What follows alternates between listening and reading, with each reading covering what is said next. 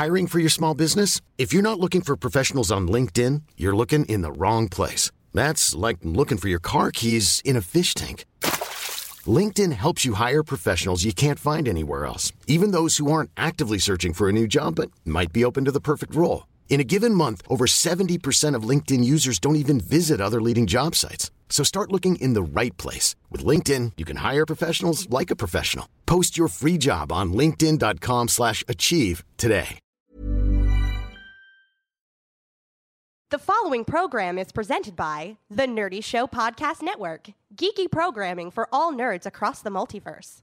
All Nerdy Show programming is made possible by A Comic Shop, Orlando's #1 comic shop and nerd destination, Nerdapalooza, the world's largest nerd music festival, and with generous support of listeners like you. For more Nerdy Show podcasts, community forums, and to learn how you can support this and other fine Nerdy Show programming, visit nerdyshow.com.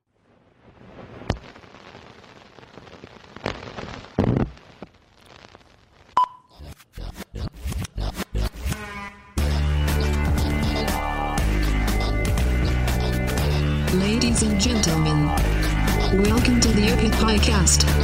Introducing your hosts, Nelson Lugo and Schaefer the Dark Lord.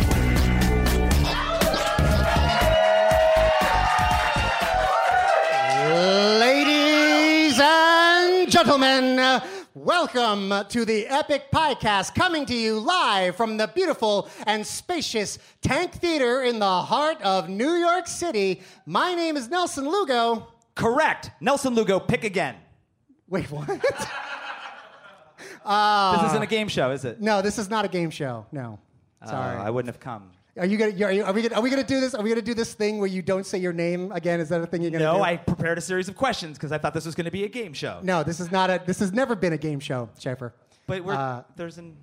No, we're in front of a beautiful and smart and intelligent and smart. I said smart studio audience. You actually said smart and intelligent. Yeah, I know.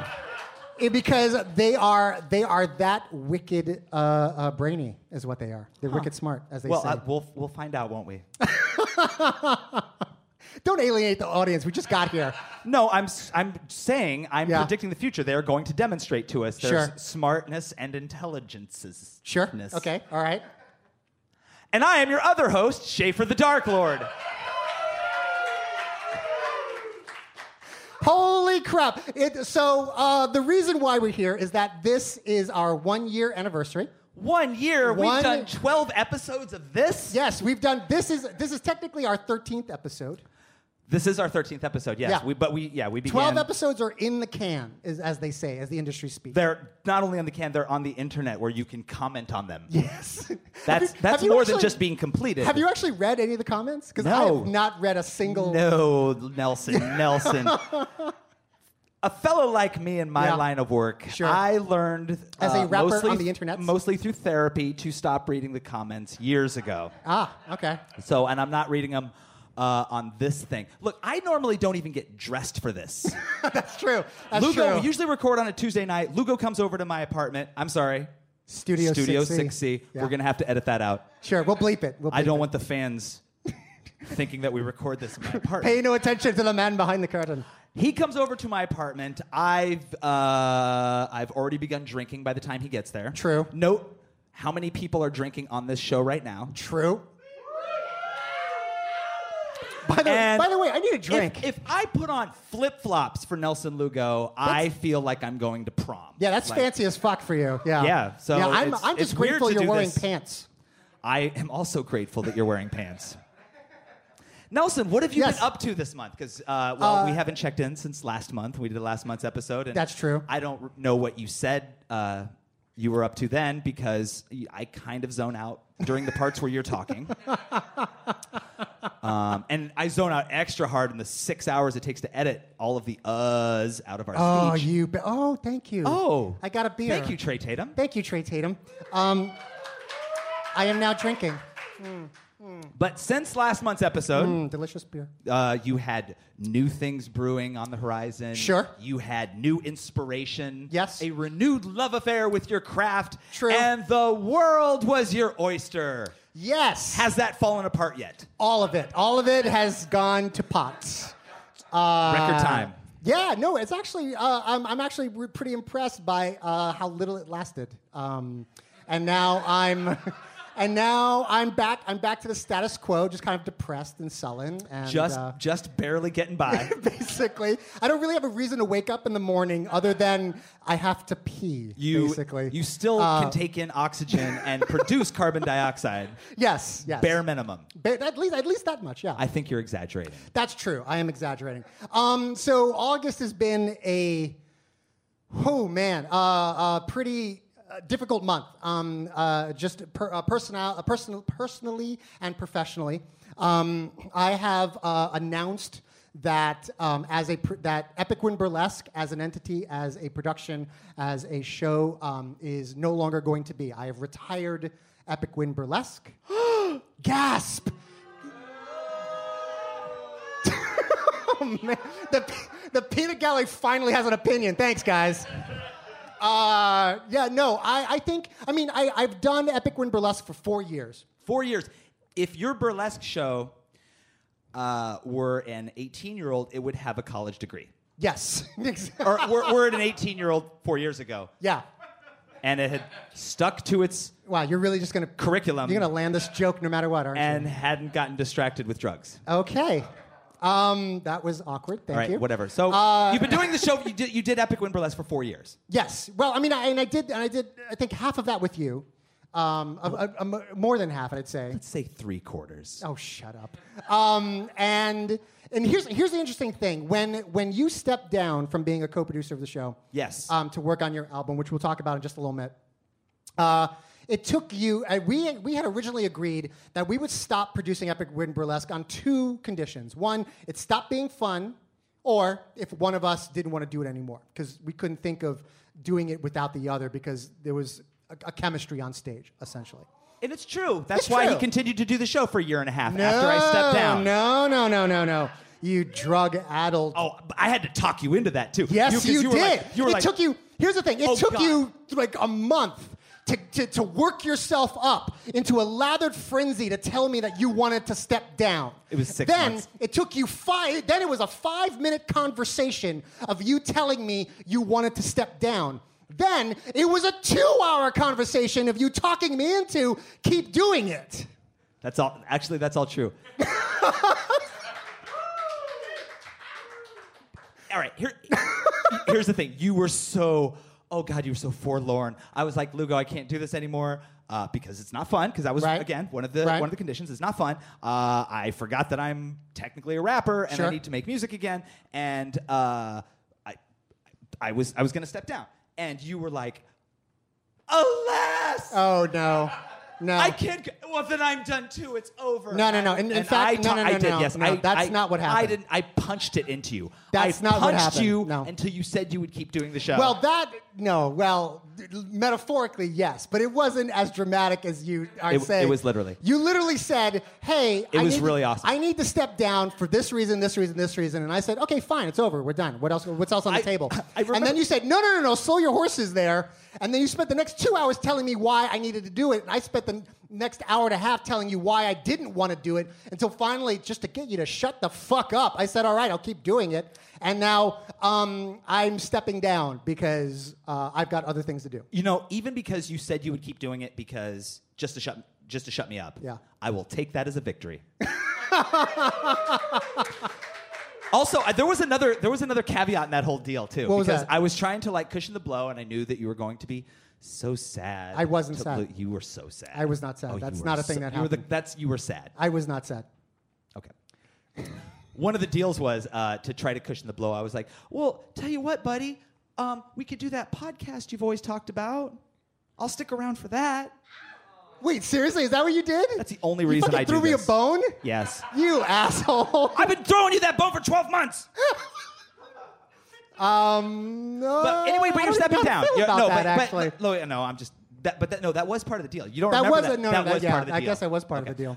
Here's the thing. You're stepping down because it's not fun anymore. Well, no, it's not that it's not fun anymore. It's just I've just come to a point in my life where there are things that are more important, which is, that's probably a harsh thing to say, but I think Epic Win Burlesque, I've kind of taken it as far as I can. You know, I've done all the themes I want to do. I've done all of the shows I want to do. I'm like, you know, we did Batman, we did Star Trek, Star Wars, we did, you know, I was, at the end there, I was like frantically searching for some kind of theme that marginally I'm interested in. You know, like we did a My Little Pony show, which was great, except I know nothing of My Little Pony. And it's like, oh, okay, that's a show we could do because it's like I found that I was trying to justify shows because I think the fans want it rather than it's something I enjoy. And one of the great things that we did is that we did shows because we fucking love the material rather than creating material for other people. Does that make sense? Oh, yeah. Well, and we, you know, fought with swords over some of these show themes. True. I don't like Harry Potter, Lugo. I'm not doing that. And then you did my Harry Potter show. Because you stabbed me with a sword. All's fair. All's fair in love and war. So here's the thing. Since you're going to shit in the mouth of my legacy, which was Epic Win Burlesque. Wow. I thought I would quit. Wow, and you would continue it and forever. No. And it would just be bigger and bigger. And that way I could always sit in my apartment in flip-flops and go like, yeah, I started that. But now that you've let it go, here's what I think you should have considered doing. Instead of putting it to bed, I think you should have just sold off all of the URLs and all of your passwords and the name to somebody else and let somebody else run the show. Actually, I kind of did. What? I kind of did. Well, not nearly as dramatically as you're suggesting, but I produced an all-male nerdy burlesque show called Geek Boys Burlesque. Anyone? Anybody seen it? Once I announced my retirement and the end of Epic Win Burlesque, Matt Knife, who is the producer of Homo Erectus, which is, by the way, a fantastic show. It's the only monthly all-male burlesque show, and if you haven't seen it, it's really fantastic. He approached me and he said, "Can I have Geek Boys?" And I gave it to him with my blessing. Oh, you gave him but not the rest of Epic Win. That should have been the thing. Like, yes. Well, unfortunately, everybody else has already taken the rest of Epic Win without my permission. So, if you want what's in the glove box, you have to take the whole car. That's what you should have said to him. You should. Well, you could still sell. You could still hand off Epic Win to somebody else. No. Why not? Well, because first of all, Epic Win was. Yes, a burlesque show, but it was more than just a burlesque show. Yeah. It was comedy, it was sketches. Yeah, somebody else could do that. Yeah, no, not the way we did it. And neither one of us we're would not be able... that funny. Well, you know what? It's like Epic Win Burlesque has achieved a lot of notoriety and has become quite sort of famous within the community that has surrounded this thing called nerdy burlesque. And I kind of just want it to end on the top. I don't want it to keep failing until it just kind of rusts into obscurity. I just want to make sure that I'm clear on this here. You don't think it would work if you took a show that has run for years and then say somebody else could be at the helm of it. Sure. It would be a different person. Right. But they would still have the same spirit. No, I'm not. No, I'm running saying, it. No. I'm saying it's fine. I just don't want that for Epic Win Burlesque. I'm not saying it's not possible. I'm just saying So you have a different set of rules for Epic Win Burlesque that you have for Doctor Who.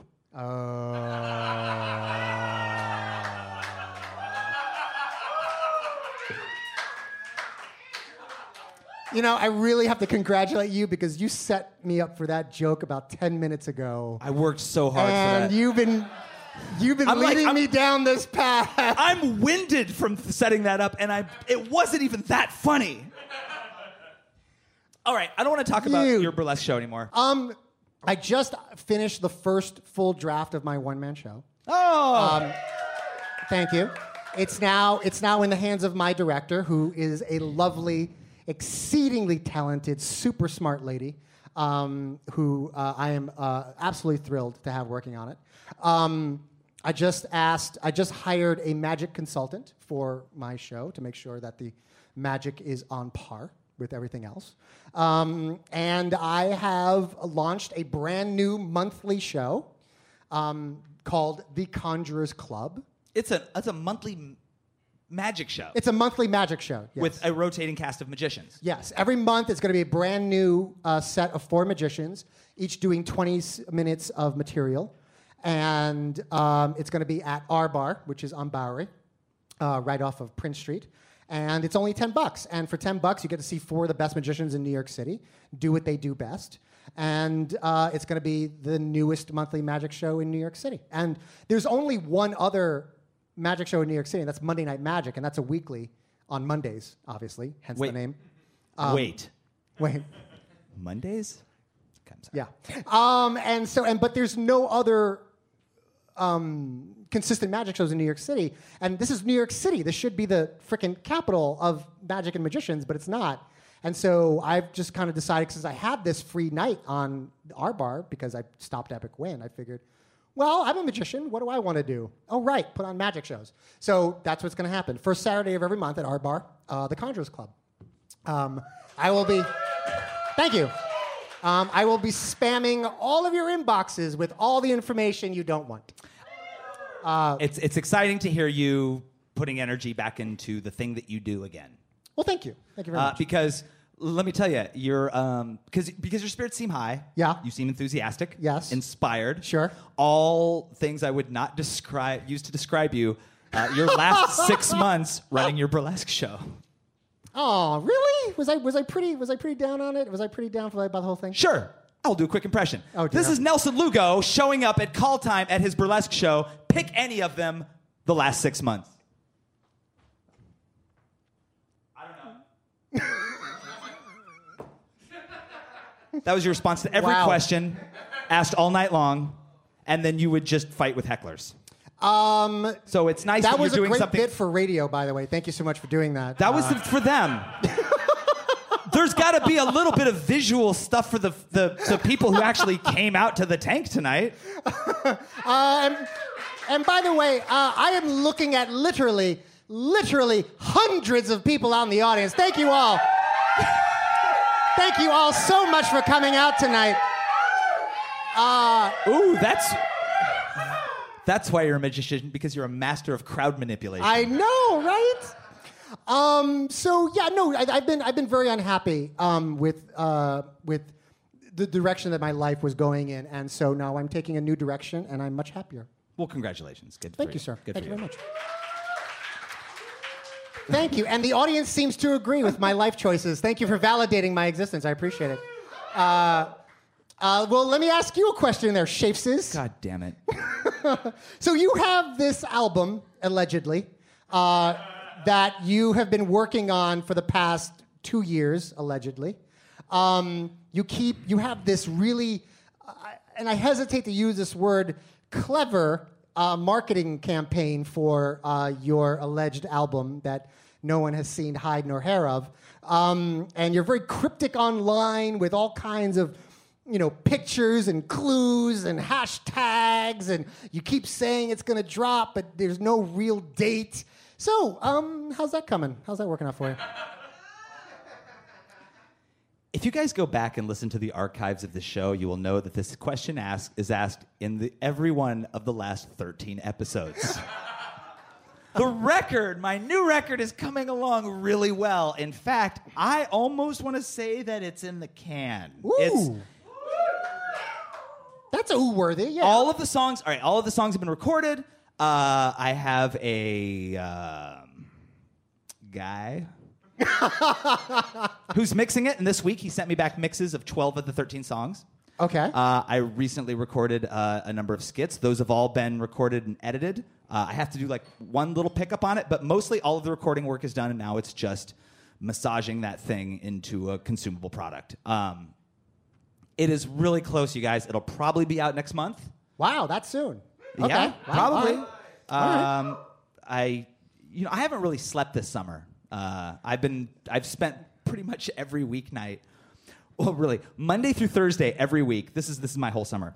I go to a day job. I come home. I sit at my computer and I put my headphones on and I listen to my own voice for 7 hours.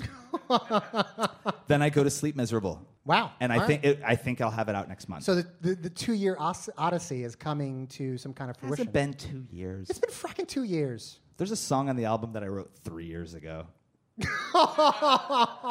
For one of your shows. Well, can I say what it is? I know what it is. Okay. It's Boo, I'm a Ghost. Is that it? Yeah! I love that I wrote that in the song. summer of 2010 for your Ghostbuster show. Well, first of all, it's not my Ghostbuster show. I was correcting myself. For our show. Yes, it was. It was our show. Back then, before we had to share custody. And so that one's finally making. But it's really been a focused work for the past year. Well, I'm really excited. I'm really excited because, quite frankly, I want to stop talking about it. Good, me too. I've been talking about it nonstop for the past year. I want to watch cable, and I want to play video games, and I want to eat shitty food, and I want to lie around all day and nothing. And that's what I want to do. I want to fuck off. I want to go and buy Legos. I want to do a bunch of things that people do for recreation because I haven't done that in ages because I'm sitting there with these headphones on going, just editing breaths out between words.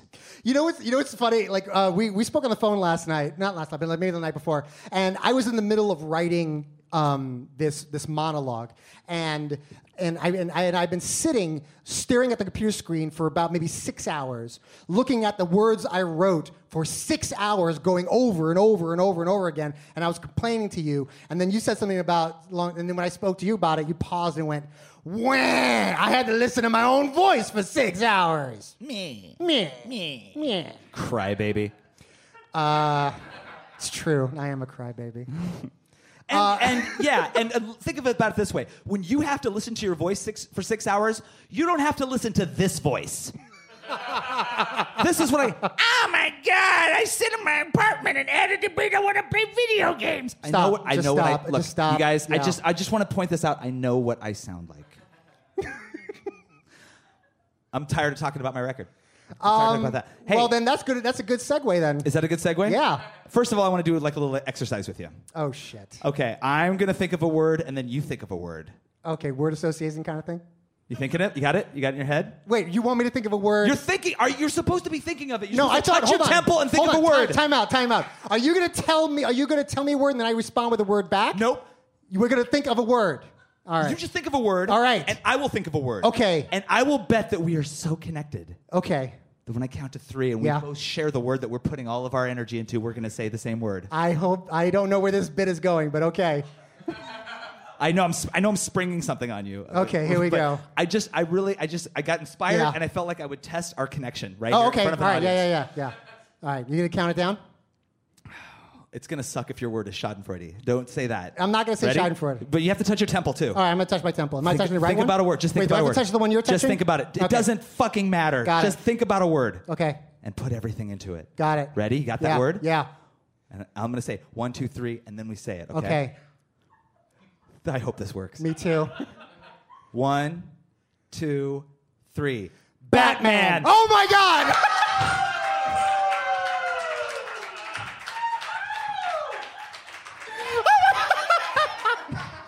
Dude, you are magic. Catch me at the Conjurers Club at the Arbor.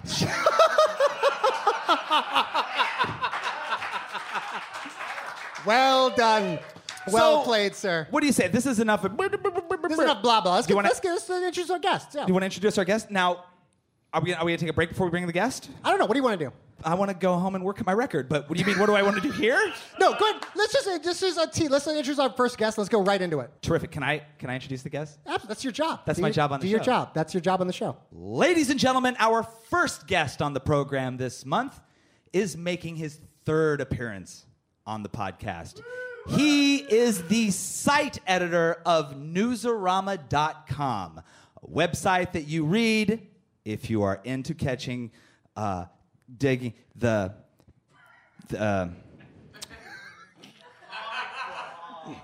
You had one job, Schaefer. I normally write these. I know. Ladies and gentlemen, our first guest on the program this month is making his 3rd appearance on the podcast. He is the site editor of Newsarama.com. Please welcome to the program, Lucas Siegel. Yeah! Get up here. Have a seat, you handsome devil. Dun, dun, dun, dun, dun. Yeah. All right, did that move the microphone close to your, there you go, to your face hole. Before we get started, I want to try your magic trick. I need a beer. Lucas Siegel, your entitlement never ceases to amaze me. It worked! You can catch me at the Conjurers Club at our bar. Look, he is entitled to that. He's the site editor of Newsarama.com. True. It's a site about comic books and video games and sci-fi and fantasy movies and TV shows. Yeah. Was that so hard, Schaefer? Wow. Boom.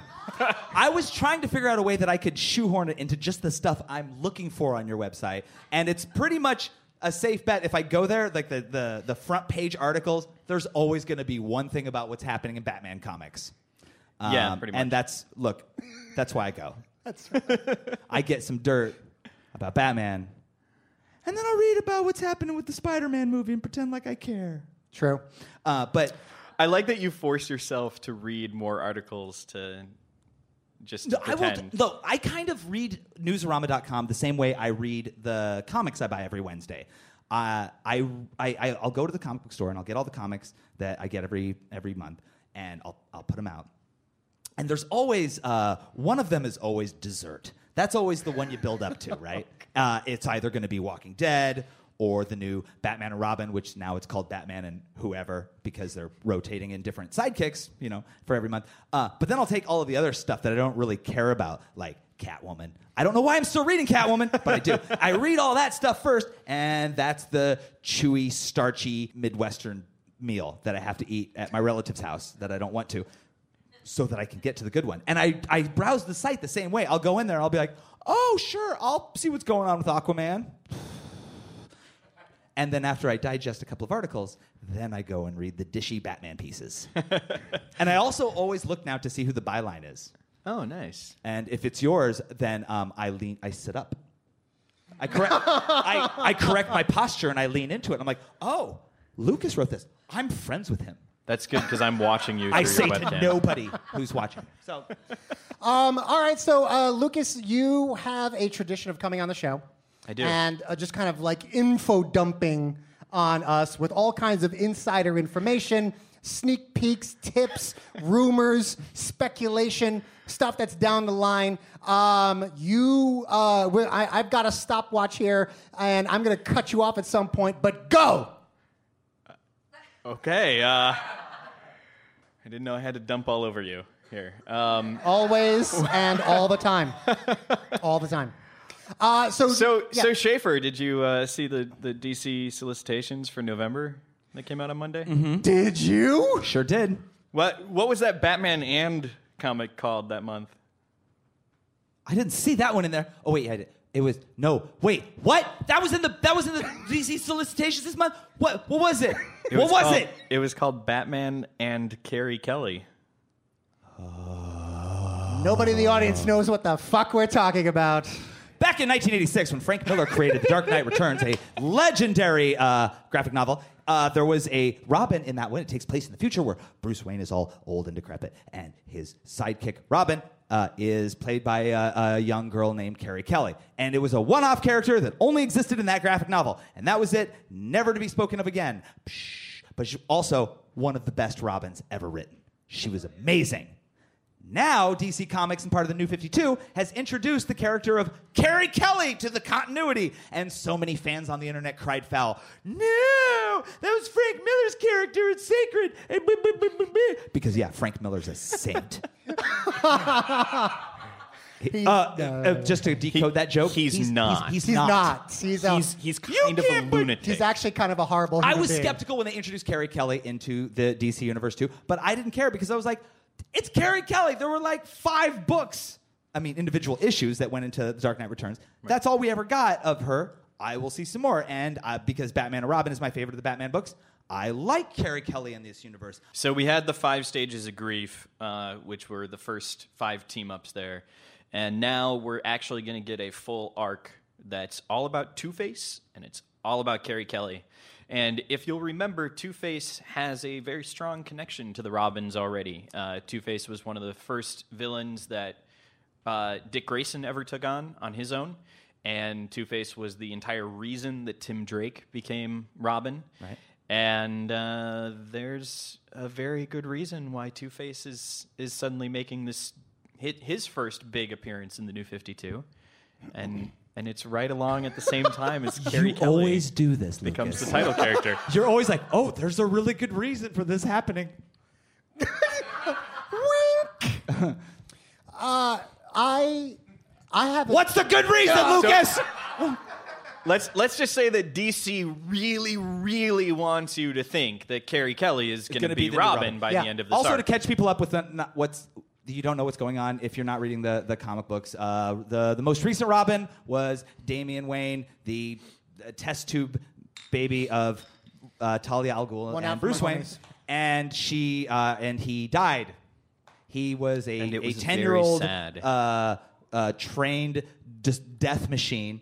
And he was one of the best characters in the Batman universe, and he died a few months ago. And I'm still not over it. The good he was news my is- favorite Robin of all time, and now he's dead. So now there's all this speculation among the fans: who's going to be the new Robin? So Carrie Kelly's been introduced into the current continuity. Oh, is it going to be Carrie Kelly? Ooh, I'm not buying it. I've never been buying it, and I see that. The good news is that Damian did die in perfect comic book fashion. He was killed by an artificially aged clone of himself.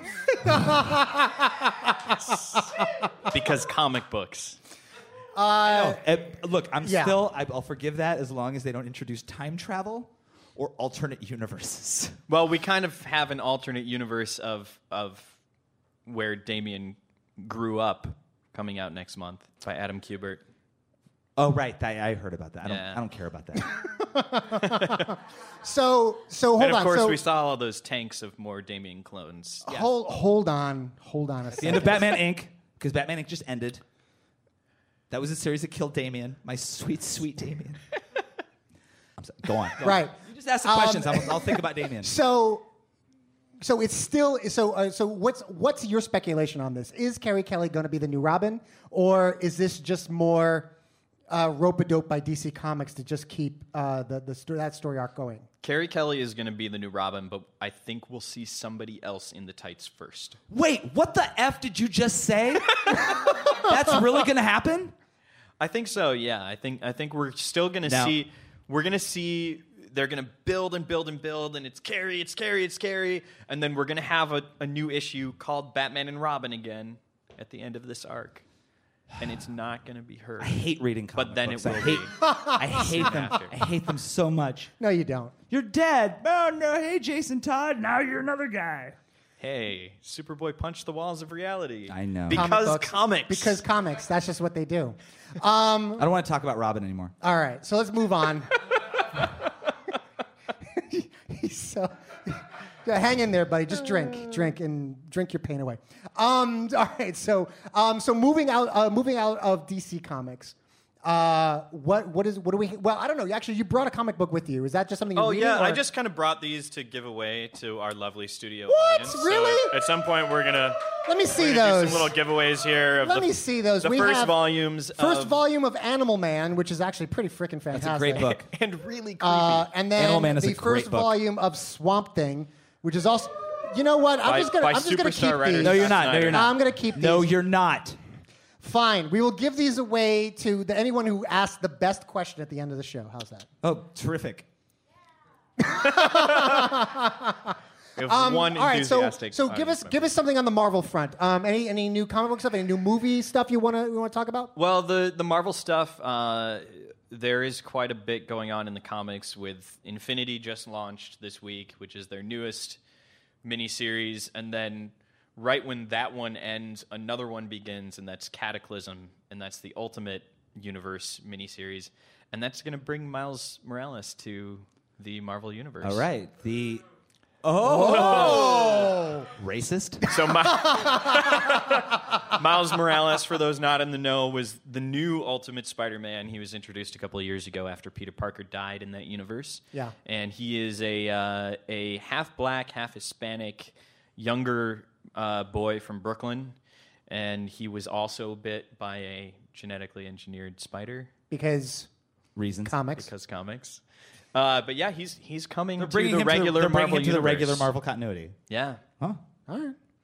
Good for them. And Good it for is Marvel. ultimate. It's Ultimate Miles that's coming. You know what? to the I'll regular give Marvel Marvel universe. a foot massage when they give that character a movie. Yeah, yeah. True.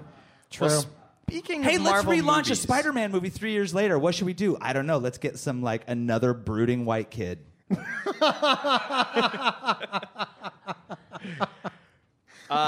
Speaking of Marvel movies, Ooh, yes. so there's this X-Men movie coming out next year called X-Men: Days of Future Past. Right. Is this the one that's also part of the prequel series? This is combining the two casts. So you have all of the old cast from the original first 3 movies, right? And you have all of the young cast from X-Men First Class, right? And they come together through the miracles of time travel and alternate realities. Time travel is a plot device. Go on. Now, of course, this story is a classic story by Chris Claremont that was originally only 2 issues. Oh. It was 2 issues of the regular series, and that was it. That's how they used to do events. And it's a legendary event in Marvel's history. It is. Days of Future Past is one of the most, short of the Dark Phoenix saga, it's one of the most revered, untouchable, sacred texts of Marvel's history. But yeah, it was 2 issues. Absolutely. And it was momentous in the X-Men universe. When it happened, it did all sorts of things. It introduced Rachel Summers to the timeline, and it really changed the way that they approached the whole Sentinel thing. And so we're going to see Sentinels. We've seen some beautiful, beautiful images of those. And giant purple robots that kill mutants. But here's the new thing. These are the subtitles of this conversation. But here's the new thing that I have heard, and I have not reported at all yet. I saved for this. Ooh. You guys are getting a scoop. It's from a very high up, reliable source at Fox, and X-Men: Days of Future Past is going to do a soft reboot of the X-Men movie continuity. So through the miracles of time travel and timeline alteration here, we're going to see a new X-Men continuity come out of it, which will be a springboard for wonderful things like recasting. Oh. Because these people have been playing these roles for 13 years and they don't want to anymore. Bullshit. Yeah. Well, except for Hugh Jackman. Hugh Jackman wants any cameo he can get as Logan in anything. He'll do anything. When his new contract comes out, which he will be getting, he'll be part of the continuity, part of the thing that kind of holds it all together. And that's because he's the one that's doing the time traveling in this instead of Kitty Pryde, like in the comic. Of course. Sidebar. Screw the female mutants. Let's stick with Wolverine, even though we gave him a crappy movie and everyone hated it. But let's keep putting all of our chips on that horse. I know putting your chips on a horse isn't an expression. That's not a thing. But I just saw the Wolverine film a couple of weeks ago, and I was mightily impressed, actually. I was very, very entertained. It was a very solid comic book movie. I don't care. They gave Wolverine a second film in spite of the fact that X-Men Origins Wolverine is an abomination. It's horrible. Horrible movie. That's a horrible People who film. didn't like comic book movies, they hated it.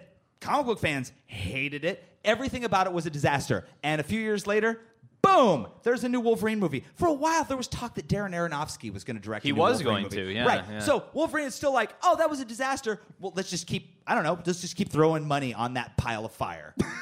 And yet, on the opposite side, well, let's look at say like Warner Brothers. They decide like, ooh, you know what? Let's do something edgy. Let's do a movie with a lead female character, kind of an anti-hero. We'll make a Catwoman movie, and the Catwoman movie, an abomination. Right. But that's it.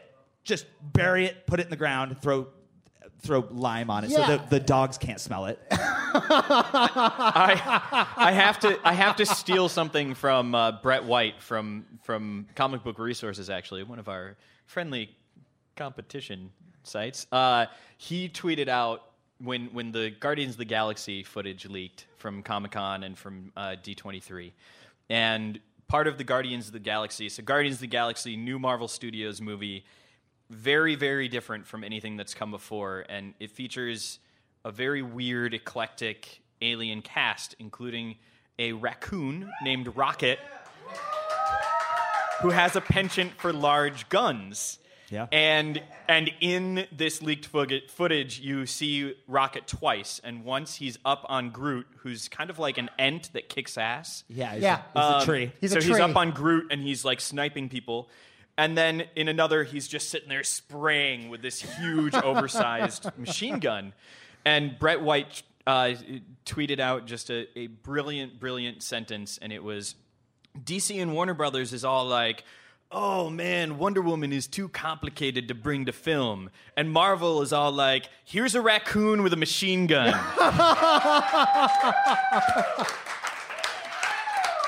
So let's just consider that a call to arms. DC, Warner Brothers, get your shit together. I am not a fair weather DC fan. I love DC Comics no matter what they do, but it is a source of embarrassment that we are going to get a talking raccoon before we get a Wonder Woman film. We got 2 Ghost Rider movies starring Nicolas Cage. Oh, thank before goodness! we got a Thank Wonder goodness Woman. for that. I just want you guys to dissolve 2. Yeah. That movie got a sequel. Somebody was like, "Yeah, we should put money at this." It's just I don't get it. I don't get why we're not getting a Wonder Woman film. You don't? I don't. Wait, Well, no. you really I mean, don't? No. I understand Okay. what is going on behind the scenes and the old world thinking and the sort of privileged old white men making decisions about films. It was a but female studio exec at Warner Brothers that said that a woman cannot carry an action lead. oh yeah, Really? no, yeah. Hunger Games sucked, by the way. Yeah.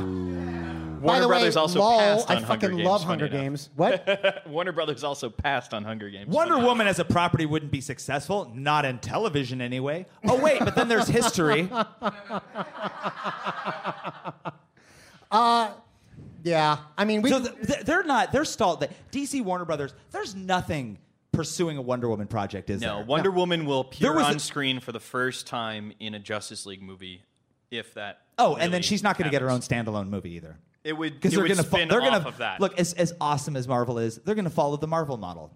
Because look, Marvel's created like this whole universe, and they've created this team, the Avengers, and they have all these films where there's these solo films for all of the principal characters of it. And oh hey, Black Widow, I know you're an important member of the team, but tell you what, we'll give you cameos in all of the dudes' films.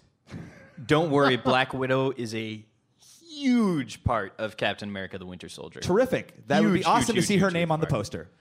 Yeah, I agree. Yeah.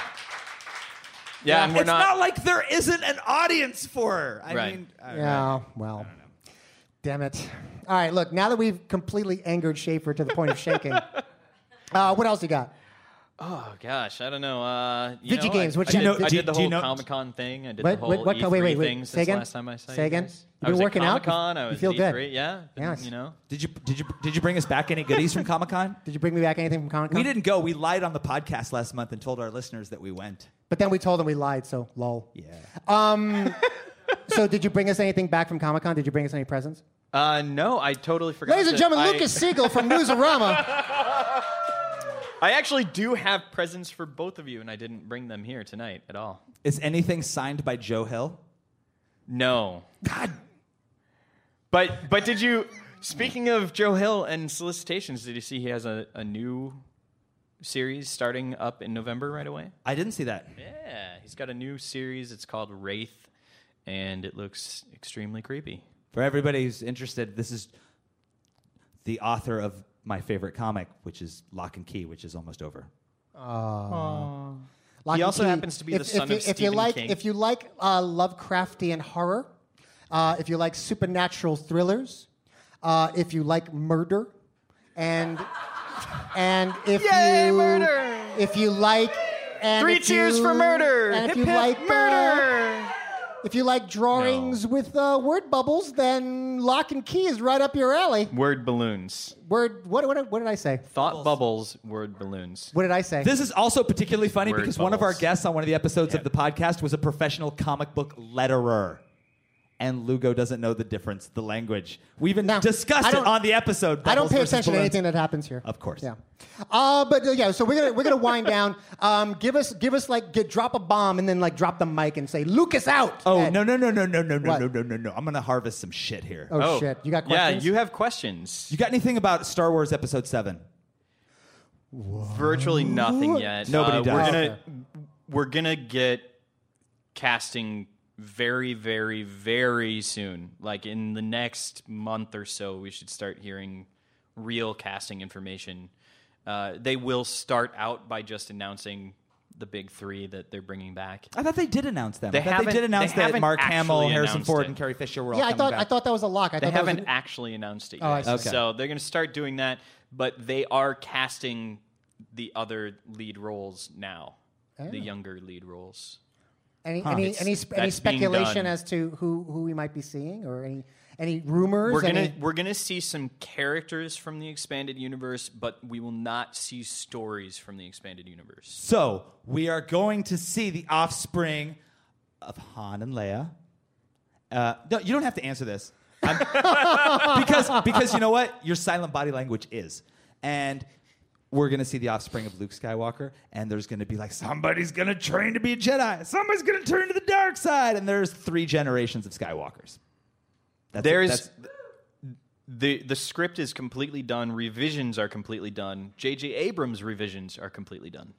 I thought J.J. That's Abrams how was far- leaving the project. That's how far along we are on that. Wow. No, he's I heard a rumor he was going to leave the project that because was he didn't want to horseshit. move his family to London to shoot it. no, that was horseshit. He's on. You just it. wanted more money, I guess. Okay. Yeah. Okay. All right, what else? Filming should start in February. Yeah. What other that questions you got? Go. Oh, I got the one that I've been waiting for, that I've been saving. Hit it. Drop it. I'm going to have to stand for it. Like it's hot. Oh, shit.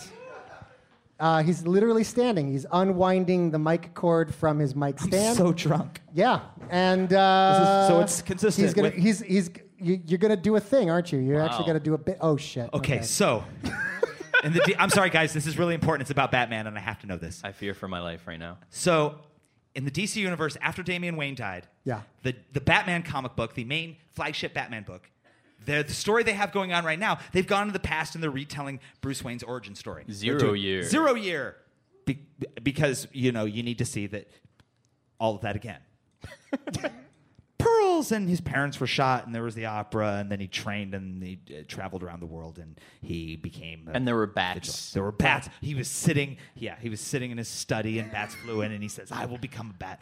All of that shit. That story's been told a million times. Okay, so they're retelling this with 0 year. Now, he is going up against a gang right now in that storyline called it's the Red Hood. The Red Hood Gang. Right. And for people who know, the new DC continuity has made Red Hood a very important part of the universe. Red Hood was kind of like a one-off character that appeared in like a fake telling or an alternate telling of Joker's origin in Alan Moore's Killing Joke in the 80s. And so this story's been going on. And so I can't help but shaking the feeling the whole time that maybe this Batman origin story is also teeing up a Joker origin story. Is that true, Lucas Siegel? Oh, man. Is it? Is the Red Hood Joker in this book? Is it? Come on. Is it? Is it Joker? So we know that the Joker, Riddler isn't is going to play a really strong part in this.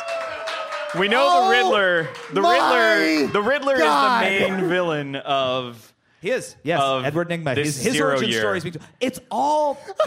They're all these stories that no one cares about because this is behind the scenes. In November, there's a bunch of 0 year tie-ins. A bunch of the books are going to show what was going on with those characters in 0 year. You really want to read Red Hood and the Outlaws that month. Your avoidance of the question is answering volumes. You really want to read Sir. Red Hood and the Outlaws Schaefer, that month. well done, by the way. Well, good question. Thanks. You got him Jason- to answer it without actually ever answering anything. Jason Todd will show you the way. Oh God, I'm so As sick much of as Jason you just Todd. said you hate him, but I don't. you would dial that 900 number to kill him again, wouldn't you? I did. And he would. I did in 1986. I did. You did. Anything else, Schaefer? I'm good. You sure? Are you I'm spent? sorry. I'm processing. All right. Thank you so much, Lucas. A round of applause for Lucas Siegel. Did you? You look like you had something else. Wait, you have something else? No. Read Newsarama.com. ReadNewsarama.com. Do it. Your one-stop shop for all the pop culture goodness. If you have a day job, bookmark it, because there's awesome stuff on there all the time. You can kill so much time with it. It's true. I know. It's true. Amazing. I will say this: we'll probably we're probably going to need to pull you guys in for our Comic-Con coverage at New York Comic-Con in October. What? So I think maybe we could even do a video episode live from the show floor. Is that something you guys would be interested in? Does that mean you get us in there? Yeah. Wait, Yes, that wait, means hold you on. would- I'm sorry. I'm not exactly processing what you're saying right now. Are you inviting... I thought it'd be fun to bring you guys up to our nice little skybox that overlooks the show floor as members of our press team and do a live video show. Wear a little hat with a tag that says press. No. If you do that, we won't let you in. No. I will be cosplaying an old-timey journalist.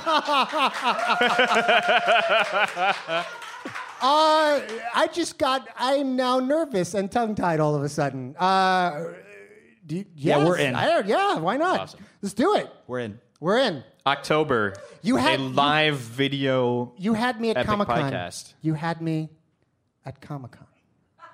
Yeah, it seems fair. You're practically a correspondent of this show at this point. Pretty We much. might as well be a correspondent for you. And yeah, we're going to see something about Joker in Batman Zero Year. Fucking bastard. Ladies and gentlemen, this has been Lucas Siegel. A round of applause. The man, the myth, the legend. Ladies and gentlemen, we're going to take a quick break, and we'll be back with our second guest in just a moment. So this next song is our newest song. It's the title track from our upcoming album, which is dropping on the 31st. The 31st. August 31st. We have a number. Awesome. It's happening. And it's sort of this idea. A couple months back, we saw this news article, and the way the media covers things, they're like, it's really cold. You know, they did a piece on this man, and they didn't even bother to learn his name. So we decided to write a song about that.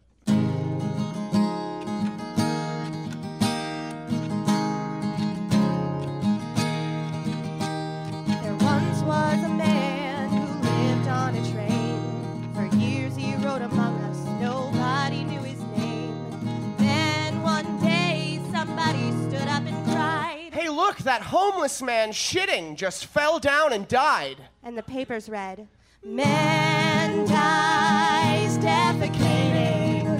I can't help contemplating. There's no worse way to die. Die-dee-die. I don't want to die. Die-dee-die. Shitting on a subway train. When no one knows your name. Oh, wait a second. That can't be like the worst way to die. I'm pretty sure it is. No. Yeah, Okay, yeah. hold on. What if a creepy spider with sharp little fangs were to climb on your face and bite you underneath your bangs? And then while you were gasping for your last breath of air, the spider looked in your eyes with a creepy spider stare and was like, Fuck you! This is for destroying all my spider webs. I worked really hard on those. Asshole. and the papers read, Charles dies suffocating. I can't help contemplating. There's no worse way to die. Die-dee-die. I don't want to die. Die-dee-die. being bitten by a spider. A creepy fucking spider. What if you were to die of curable cancer because you didn't have health insurance? Oh my god. What if you were to die choking on a balloon at a children's birthday party? But you're there as the entertainment and you're dressed up like a clown. Oh my god, and all the children start murdering people dressed as clowns. With balloons! Oh my god. What if you were to die listening to this song because a blimp crashes through the ceiling and squishes everybody?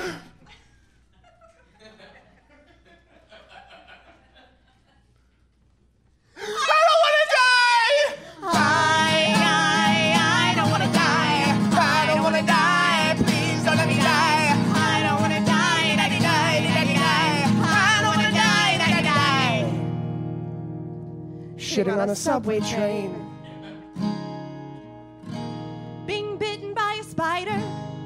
of curable cancer. Choking on a balloon. Being murdered by clown children.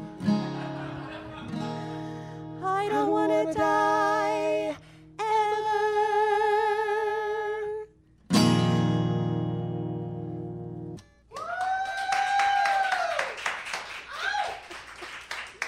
Like every song we've done so far, I just want to cry at the end.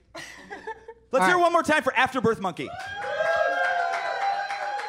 Ah, nice.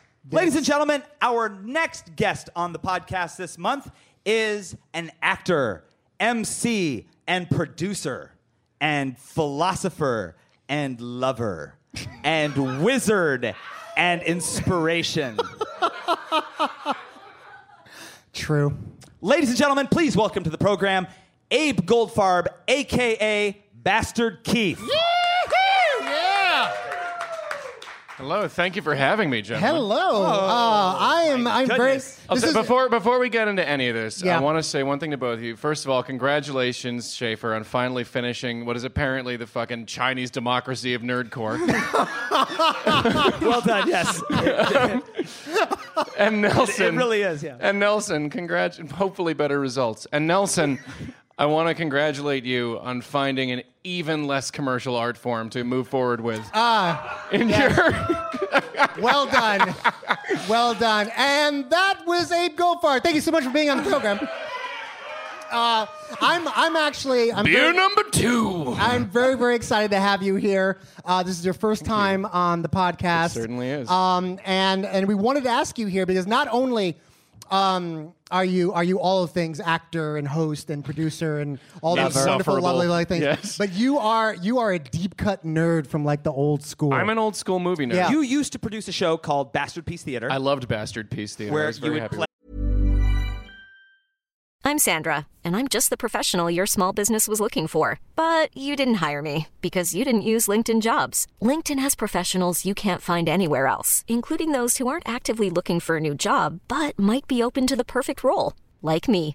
In a given month, over 70% of LinkedIn users don't visit other leading job sites. So if you're not looking on LinkedIn, you'll miss out on great candidates like Sandra. Start hiring professionals like a professional. Post your free job on linkedin.com/achieve today.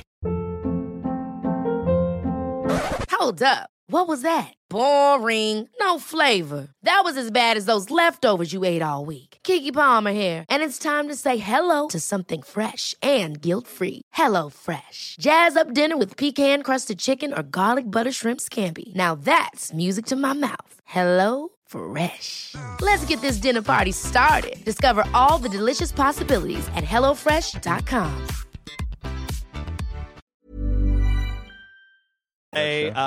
You would play films, and there would be some. It would be me. During It would be me, Madame Rosebud, and a special guest, and we would riff over them. Yeah. And it was wonderful. Hilarious. It was a lot of fun, and we suffered an ignominious fate. Our last show, our last show was like one of my favorites too, because we were showing the Super Mario Brothers movie, which obviously, yeah.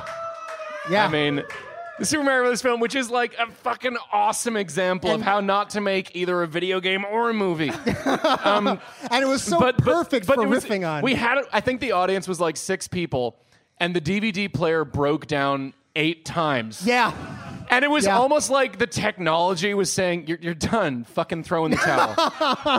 You have actually failed, and I will not let you finish this show. There's not enough people here to give a shit. True. It was very special. But so I wanted to bring you on here because your love of film is unparalleled. You have probably forgotten more films than most people have ever watched in their entirety. I drink a lot of scotch. That is true. But you've also written reviews for some very notable publications and websites and blogs and things like that. I have been, but you know what? I've stopped doing criticism because I now I'm starting to make short films and I'm working up to a feature, and I thought, well, you know, I shouldn't be a critic anymore. The best thing to do is to show up on your podcast and give my opinions in a much less classy and official capacity. Yes, terrific, absolutely.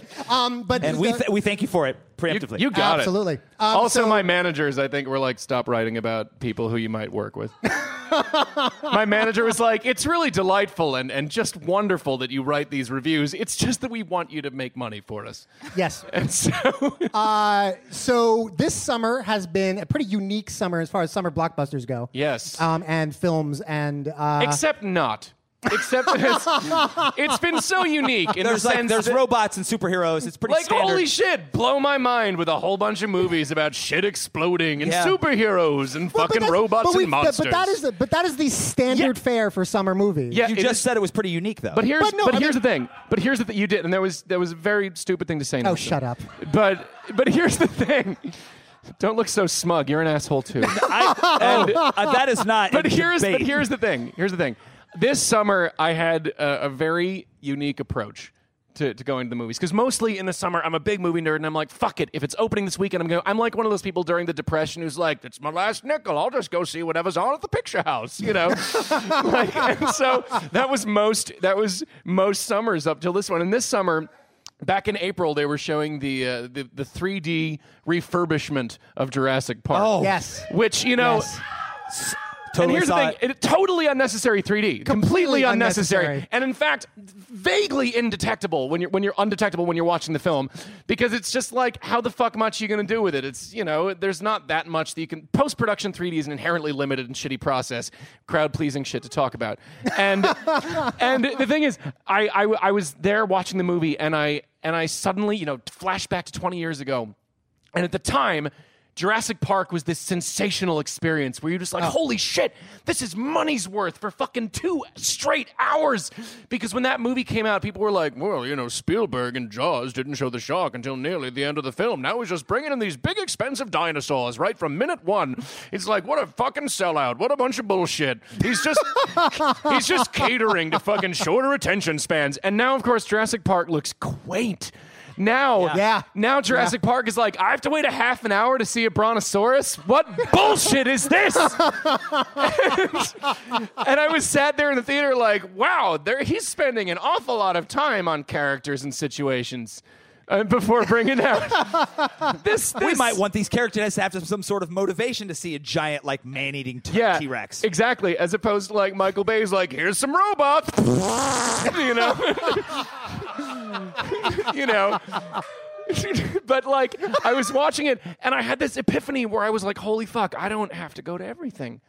I can actually I can save myself for the movies that I'm really excited to go see. And so this summer I was like, fuck it, I'm going to just go to the movies where I'm like super psyched up to see them. And what it has led to is me being a much happier moviegoer. Really? And I spend much less time being like, well, that was fucking bullshit. Because it seems like that would lend itself to more disappointment, because then you're only pinning expectations to a handful of people. But here's the thing, is that I when I go into a movie theater, I want to have a good time. I know a lot of people, a lot of people walk into a movie theater and they're like, this is gonna be bullshit. Here's my money. It's gonna be bullshit. You know, they're like, I bet this is totally bullshit, and I can't wait to judge it. And I actually know a lot of people who see movies like that, and it actually makes me want to fucking glass them in the neck because it's awful. You should walk into a movie theater being like super psyched about the idea of I'm gonna have a good time at this movie and not have this fatigue.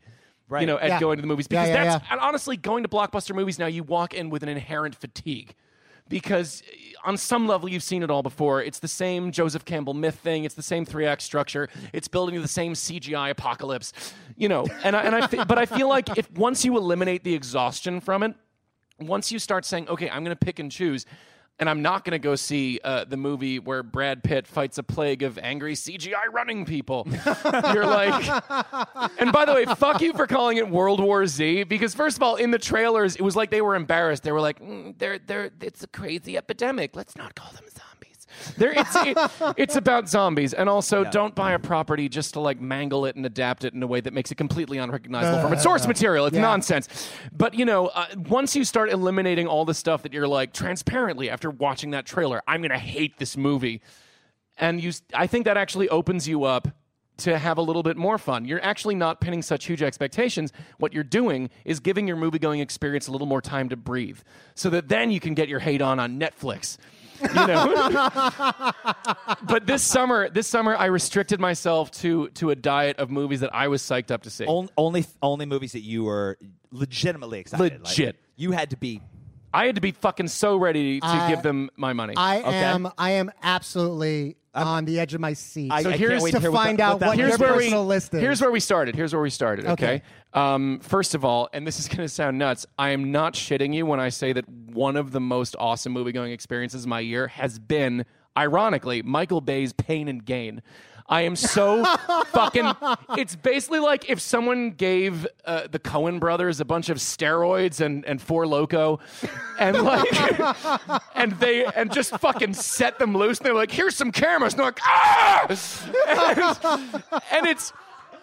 But the thing is, it totally redeems Michael Bay in my eyes because he was making all these terrible robot movies.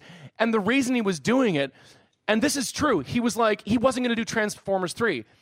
But the studio said, well, look, we'll let you make this project that you've been wanting to make for years. And he was like, okay, I'll do it as long as you give me $40 million to make Pain and Gain. And the fact that he got the studio to give him $40 million to make a movie where the entire point is that the American dream is a corrupt, bankrupt fallacy. And that Americans are stupid and lazy and shitty and inherently kind of venal and fucked up and evil. It's beautiful. It's like Bad Boys 2, but with the irony that we all wish was in it. You know? It's super good. Because in Bad Boys 2, you're watching and like, they're destroying a Cuban shanty town. With a fucking SUV. What a hilarious spoof of excessive consumption. And you're like, no, they actually think it's awesome to do that. But in Pain and Gain, it's a movie about how everyone sucks, everything's terrible, and you're fucked.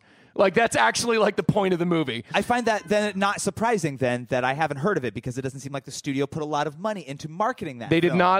not. And when they showed it to exhibitors, the reaction was, it's a little dark.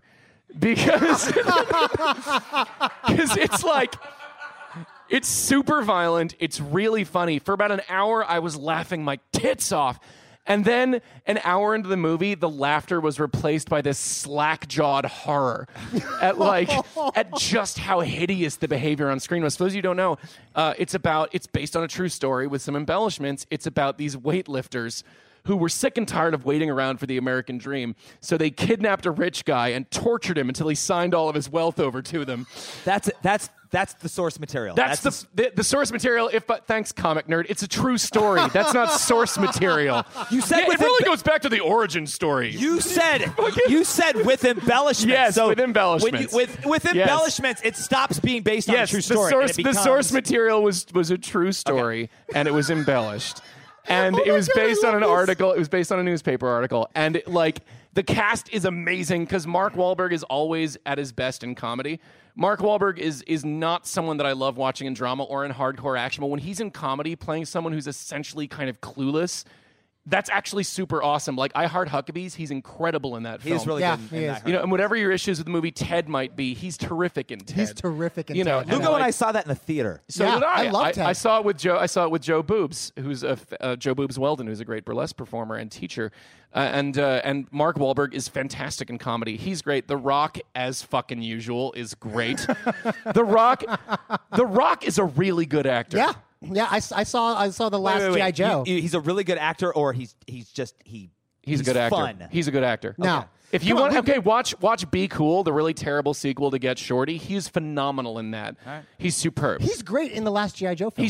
Fuck that. Anyway, the point is, it looked really exciting. Fuck you. But The Rock is always value for money, and when you give him a role, like even in that piece of shit Southland Tales, he's really good in that movie.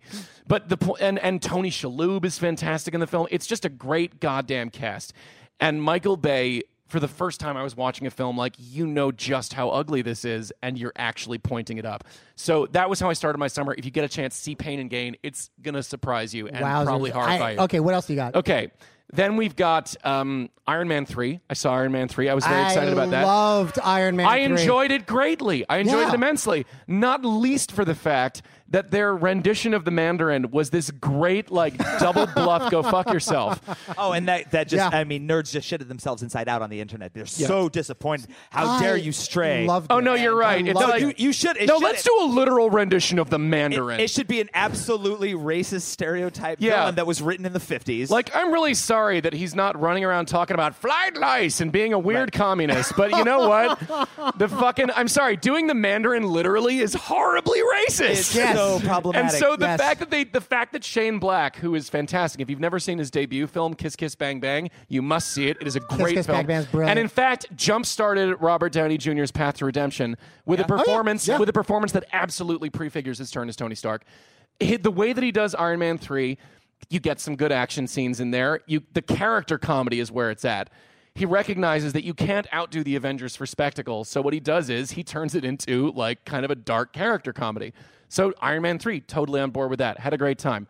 Then there was on my birthday. You know, the thing is, the thing that has really saved me for movies is that on Wednesdays there's a theater that shows Bollywood movies for $7, and with Bollywood it's like it's 2.5, 3 hours long. The stars are fucking gorgeous. There's 6 or 7 songs. Everything ever happens in it, and there's no more movie to ever be made or watched after you've seen a Bollywood film. And so, like, that's, like, one of my great joys is it actually recharges me in terms of loving films. Even kind of a mediocre Bollywood movie, I'm still like, you still did put everything ever in that movie. So, like, I can't really call you lazy because, holy fuck, this maddening gumbo of awesomeness that you've thrown together. I saw on my birthday, I went to see Iron Man 3 and a film called Shootout at Wadala, which is a fantastic Bollywood gangster epic, which is full of, like, fist fights and sweaty shirtless men and guns and awesome musical numbers and brothels. And it's like fireballs and 200-person chorus lines. Seriously, that's totally it. Like, there's a point about 45 minutes into the movie where you're like, well, this has been a fairly gripping gangster story, and we've gotten a wonderful telling of this like young innocent student's corruption into becoming like a mafia don. And then all of a sudden they're like, let's go to the brothel. And they're like, well, that's a very beautiful girl. And she's like, boom, song. And it's and there's this whole song about how everyone wants to have sex with her, and it's so good. And there's like literally 3 songs in the movie about how you all want to have sex with me, and it's different women every time. It's superb. And there's also a sad song, right? And there's a sad song where it's the mobster driving around Mumbai being like, I'm sad, and his friends are like, hey, cheer up, guy, here's a song. And so, like, Shootout at Wadala, it's kind of like it cribs the Zack Snyder shooting style and repurposes it for something really extraordinary. So then the next one I was super excited to see was Star Trek Into Darkness. Which I do not give a fuck what anyone says. I love J.J. Abrams' take on Star Wars. Star Trek.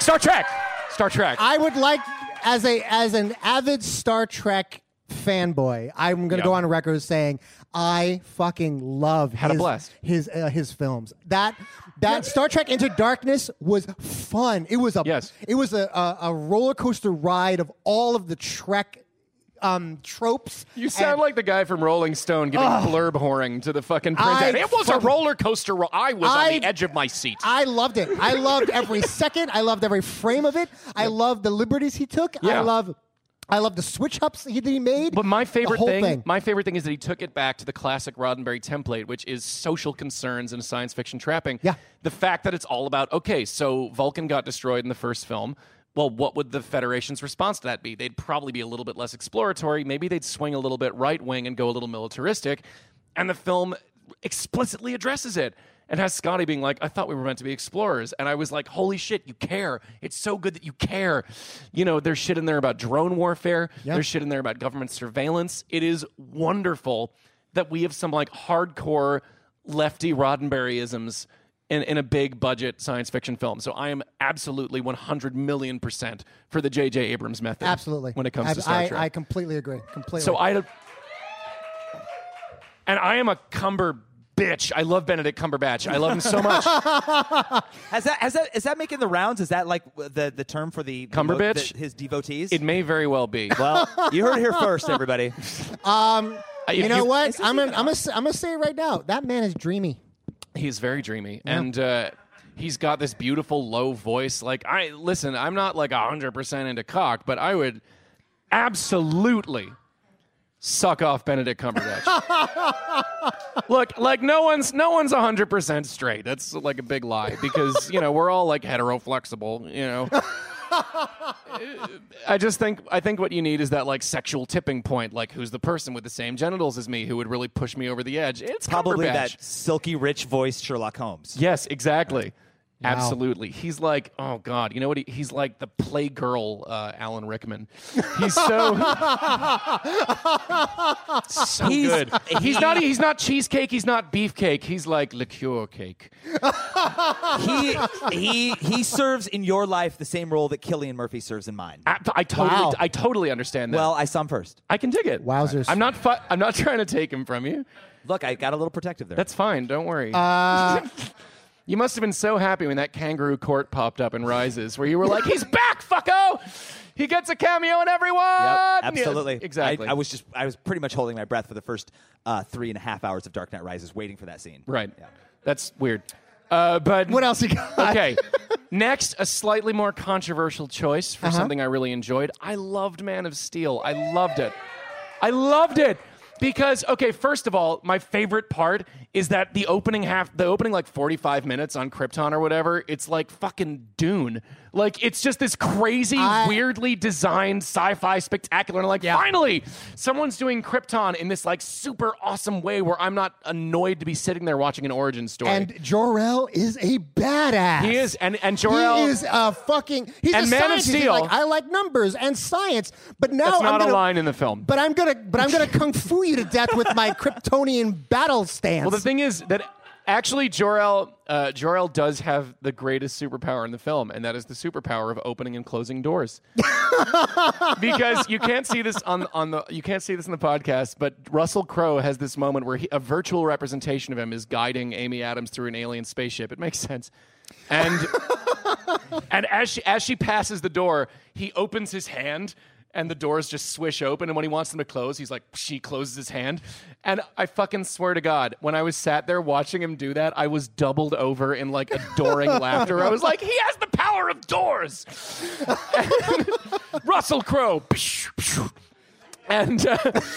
And like, I also love the fact that they skipped over the origin story really lightly. Once he got to Earth, it's like, here are the essential components to it. And it also got really poignant. And not only that, Zack Snyder, who, by the way, I think in about 20 years' time, people are going to look back on Zack Snyder and think maybe we judged him a little too harshly. Because the guy is a fucking really talented director. He totally mixed up his shooting style for this one, did a completely different thing. And I really appreciated him going like hyper vivid, hyper real with like just... fucking handheld cameras. There was no second unit. He shot everything in that film, first unit.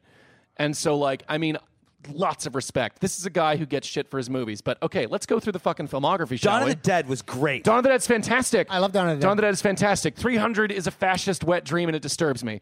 But... I like 300. 300 is a homophobic, weirdly eugenics-oriented freak-out nightmare. I will fist-fight people to defend Watchmen. I love Watchmen. Watchmen's a great fucking movie. I love Watchmen. I don't have a problem with Watchmen. I would defy anyone to make a better movie of Watchmen. I'm sorry, but like... It's very difficult material to create into a film, and I was very satisfied. He actually did it. He made a satisfying film. For me, it was like the JFK of superhero movies. You know, this big, epic, paranoid, disturbing, like... I'm trying to think of the right word for it. Almost like fetishizing period piece, too. Absolutely. Because it's just soaked in. And it takes a million different cultural signifiers just thrown into the blender and like spat out in this disturbing, spiteful, dark vision of what America could have been and actually kind of is. Like, burping again. So, like, second beer. But, like, Watchmen, astoundingly underrated. Didn't see the Owl movie. Fuck it. Then there's the fact that he made fucking... I'm not going to make a big discussion out of this. I will only say that I think Sucker Punch is ripe for reevaluation. Sucker Punch is a really good movie, and it indicts the nerd audience in ways that are really useful socially. and is not only that, but an extremely exciting action movie, a really great sort of like tale of escape. It's like Brazil, but with anime fetish chicks in it. You know? And the film is a legit commentary on the male gaze. And I remember reading all this shit. I read a review at the time that was like, anyone ever wonder what goes on in the head of a stripper while she's dancing? Yeah, me neither. Well, fuck you, because this movie's all about that. It's all about what happens when someone is under the male gaze. What's more important to Zack Snyder is not what the man is seeing, but what's going on in the woman's head. And that's really fucking valuable. In addition to the fact that it's incredibly visually beautiful, the writing's a little bit on the nose, but I don't mind that because thematically I can fucking get with it. I really think Sucker Punch is going to be looked back on as a misunderstood film and kind of a classic in the years to come. So Sucker Punch, and watch the extended version where it's really fucking on the nose about the themes, where he's practically in every frame just being like, just so you know, you're looking at them wrong. It is so fucking awesome. It is so goddamn good. So that leads us, the astounding commercial failure of Sucker Punch leads us to Nolan producing and stewarding as his version of Man of Steel. Mm-hmm. And it's a fucking really stirring, beautiful action movie. Yeah. And the visuals are just like so mint. And the score by Hans Zimmer is gorgeous. The performances are 100%. They are well cast. It's iconic. Michael Shannon is the angriest man alive. Like, every second that he's on screen in Man of Steel, like, every molecule on the surface of his skin is vibrating with fury, and it's awesome to watch. It's just, I fucking was so satisfied by it. And when people bitch about, Superman doesn't kill. He does. Superman kills. He actually totally does. Even in your precious fucking Richard Donner, Richard Lester Superman 2, even in that movie where he throws them down the fucking pit and he's smiling like, bye, bad guys. You know, just because it cuts away before they jelly up the fucking rocks at the bottom of the pit doesn't mean that Superman didn't just fucking kill them. Like, and so in this movie, instead of it being a cheerful thing like, so long, dicks, here, it's Superman actually wrestling with a moral dilemma and making a choice that almost breaks him. Like, it's so fucking rad. That's when you watch Superman become Superman. That's the reason that he's probably not going to kill in the future, because he had to kill there. And that's actually meaningful. And so when people tell me, right? Like, I just feel like when you paint Superman as this unassailable icon of American virtue, you're completely forgetting the fact that he's a Jewish immigrant. He's an outsider. Like, he's a dude who came here from another world. He's able to assimilate because, like Jews, like my fucking ancestry, he looked white enough. You know? And so when people talk about as this all-American guy, they're forgetting the essence of Superman, which is that on some level he can never be one of us. You know, there's a much darker reading there. And this film really deals with it. Like the fact that he's almost autistic, you know, in the way that he relates to the world around him.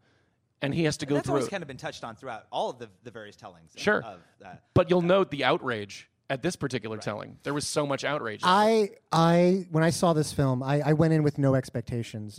Again, because I'm such a huge... Not even of a cape. Because I was such a DC fanboy, and I was so absolutely blown away by it, and absolutely thrilled and happy at just the surface story, but on a deeper level, I got it. I got what they were trying to do. Yeah. I understood this world. I understood the choices that Clark or Cal, you know, had to make as he was growing up to be the man he ultimately becomes. So it's a real movie. Absolutely. It's not just a real film. It's not, I was surprised in that it's not a pure popcorn film. Although it is entertaining in that way. It is. I mean, because I mean, it's a fucking, you know, so many buildings get destroyed. It's and, a fucking and also building that touches on, I have a little bit of Armageddon fatigue.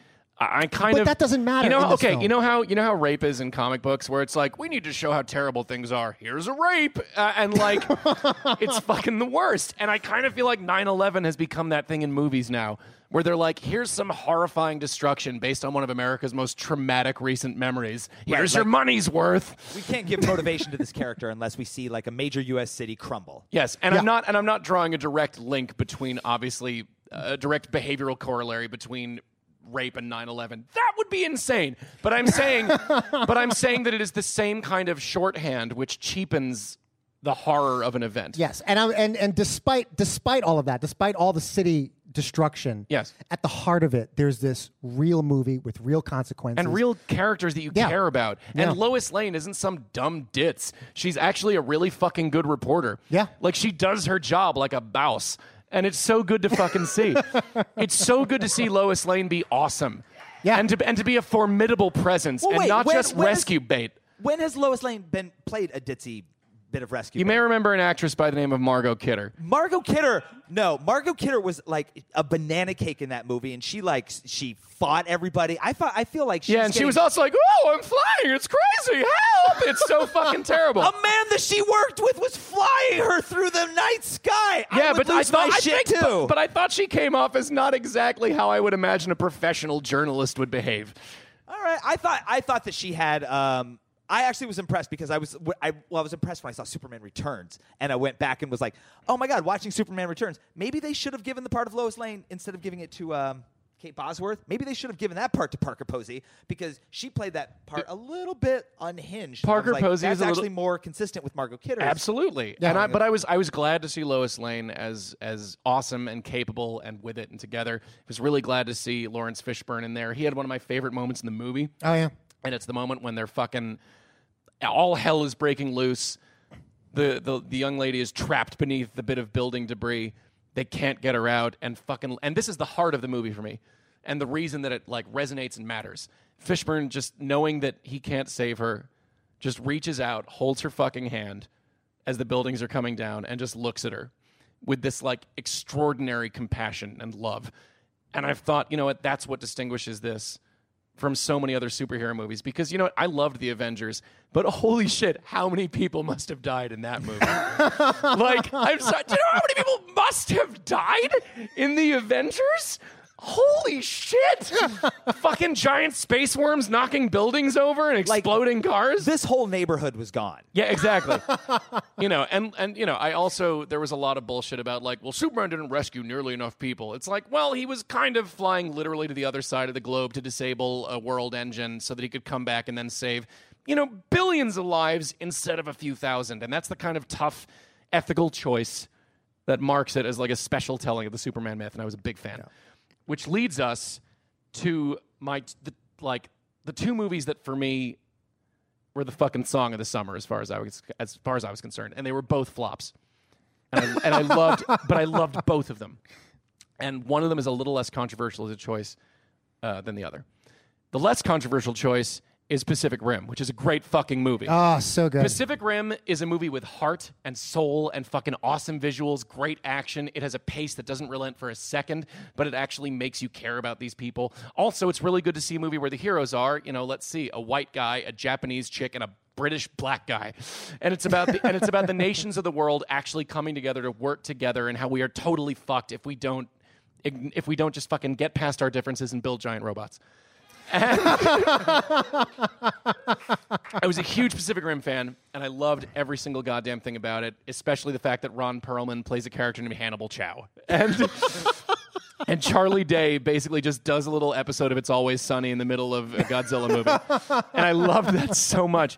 I fucking love Pacific Rim in an uncomplicated 12-year-old, just like jaw on the floor, staring at the screen, this is why I go to the movies kind of way.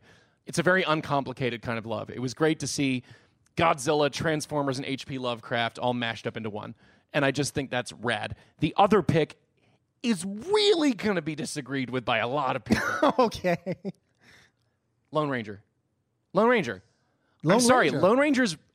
Here's why it's surprising and why it should be seen. First of all, Gore Verbinski actually really knows how to shoot spectacle and action. Like, he's a good craftsman. You know, even as the sequels to Pirates of the Caribbean got progressively nonsensical, you never, when you were watching an action scene, thought, I have no fucking idea what's going on, which is a huge problem with modern action. You just don't see the story of the action scene because it's just like, you're being excited now. It's spectacle. It's just endless spectacle. It's a relentless barrage of like shaky cam, quick cut chaos where it's it's stimulation without excitement. And Gore Verbinski really respects the fact that you need to see the geography of an action scene. You need to understand what the stakes are, and it needs to tell a story from beginning to end with an action scene. Then there's the fact that, okay, yes, it is slightly problematic that Johnny Depp, who's about 1/78th Native American, played Tonto, But what they do with the character of Tonto is fucking fascinating.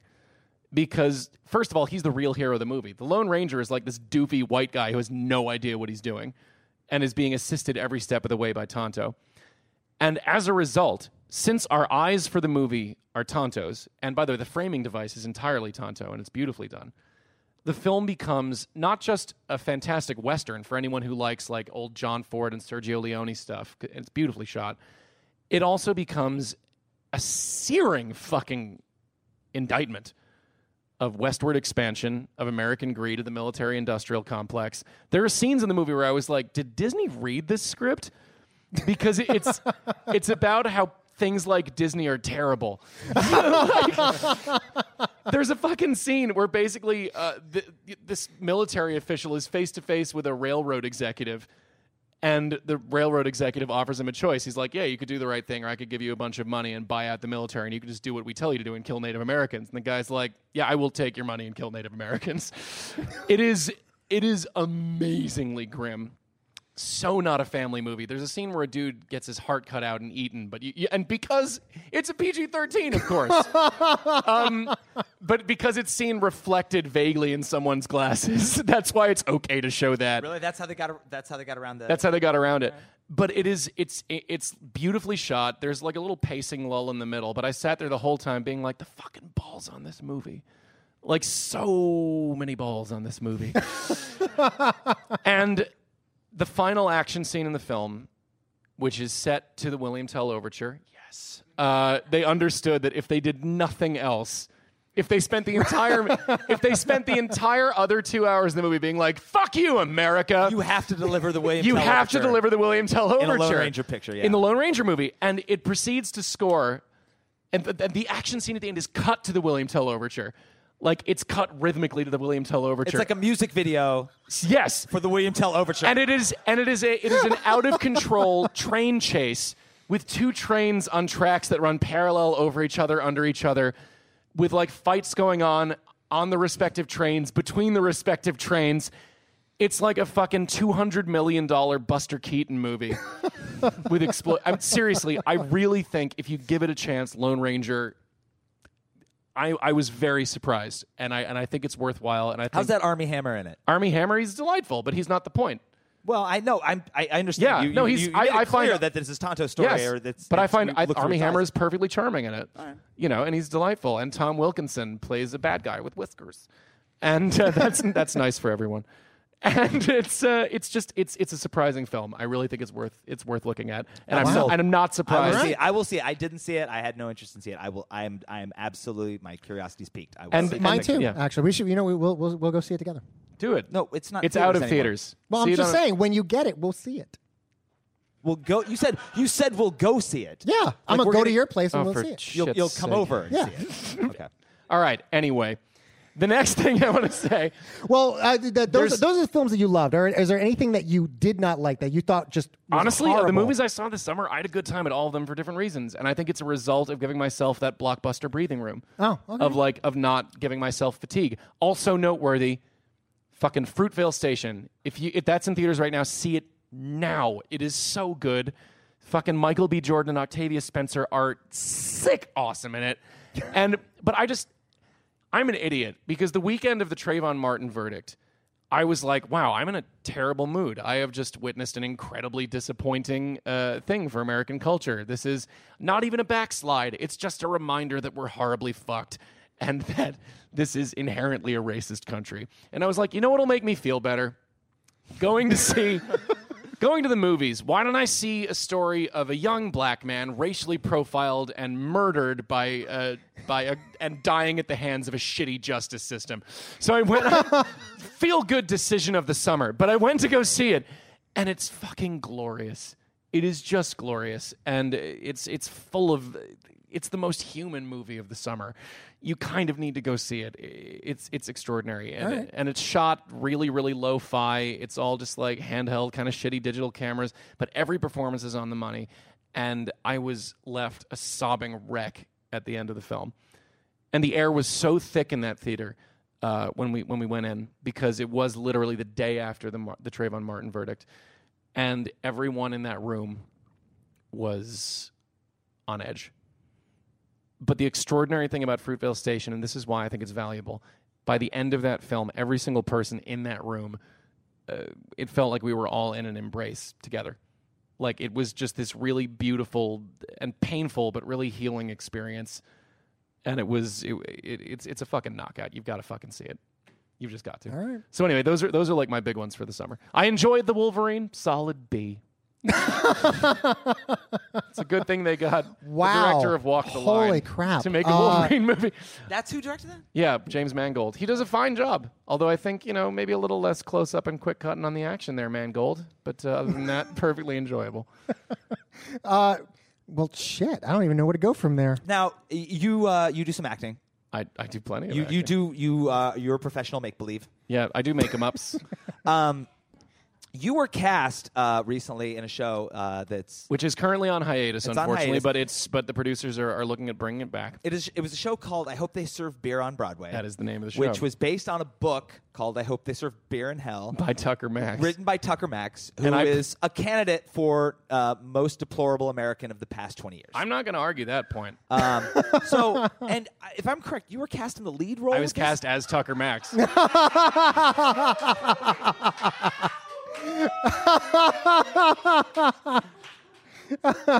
And it wasn't even for a lot of money, so I can't just be like, I got a pool, bitch. No, like, no, I mean, I legitimately did it for the art. It's a work. Well, you're also. I mean, it's a working actor. That's a lead role. That's nothing to sneeze at. Yeah, it's also on Broadway. Also, I mean, it wasn't on Broadway, but they were building to a Broadway production. Right. We sold out the off run, and now like the money's being put together for an off Broadway run, and with eyes on a Broadway run. And we sold out the entire month of June. So like there was a crowd for it. It was okay. When I was offered the role, first of all, I just want to make sure is everybody clear who Tucker Max is? Does anyone not know who Tucker Max is? You know what? If you don't know who Tucker Max is, I'm sure Abe will give you the most give us, awesome cliff notes you've ever heard. Tucker Max is sort of the ultimate dude, bro. And he's very fratty, and I have absolutely nothing in common with him. And in fact, I'm pretty disgusted by his writing. Before his book, he had a blog, right? Is that where he had a blog? Came from? He had a blog where it's just all about like I fucked a fat chick, race jokes and sport fucking. Yes, right. Okay, it's like it's pretty deplorable. Yes. And when I was offered the role by a very talented and very brilliant Yale School of Drama educated director called Christopher Carter Sanderson, he's a genius. He came to me with this and he said, "Listen, I've decided I want to make like a bunch of money."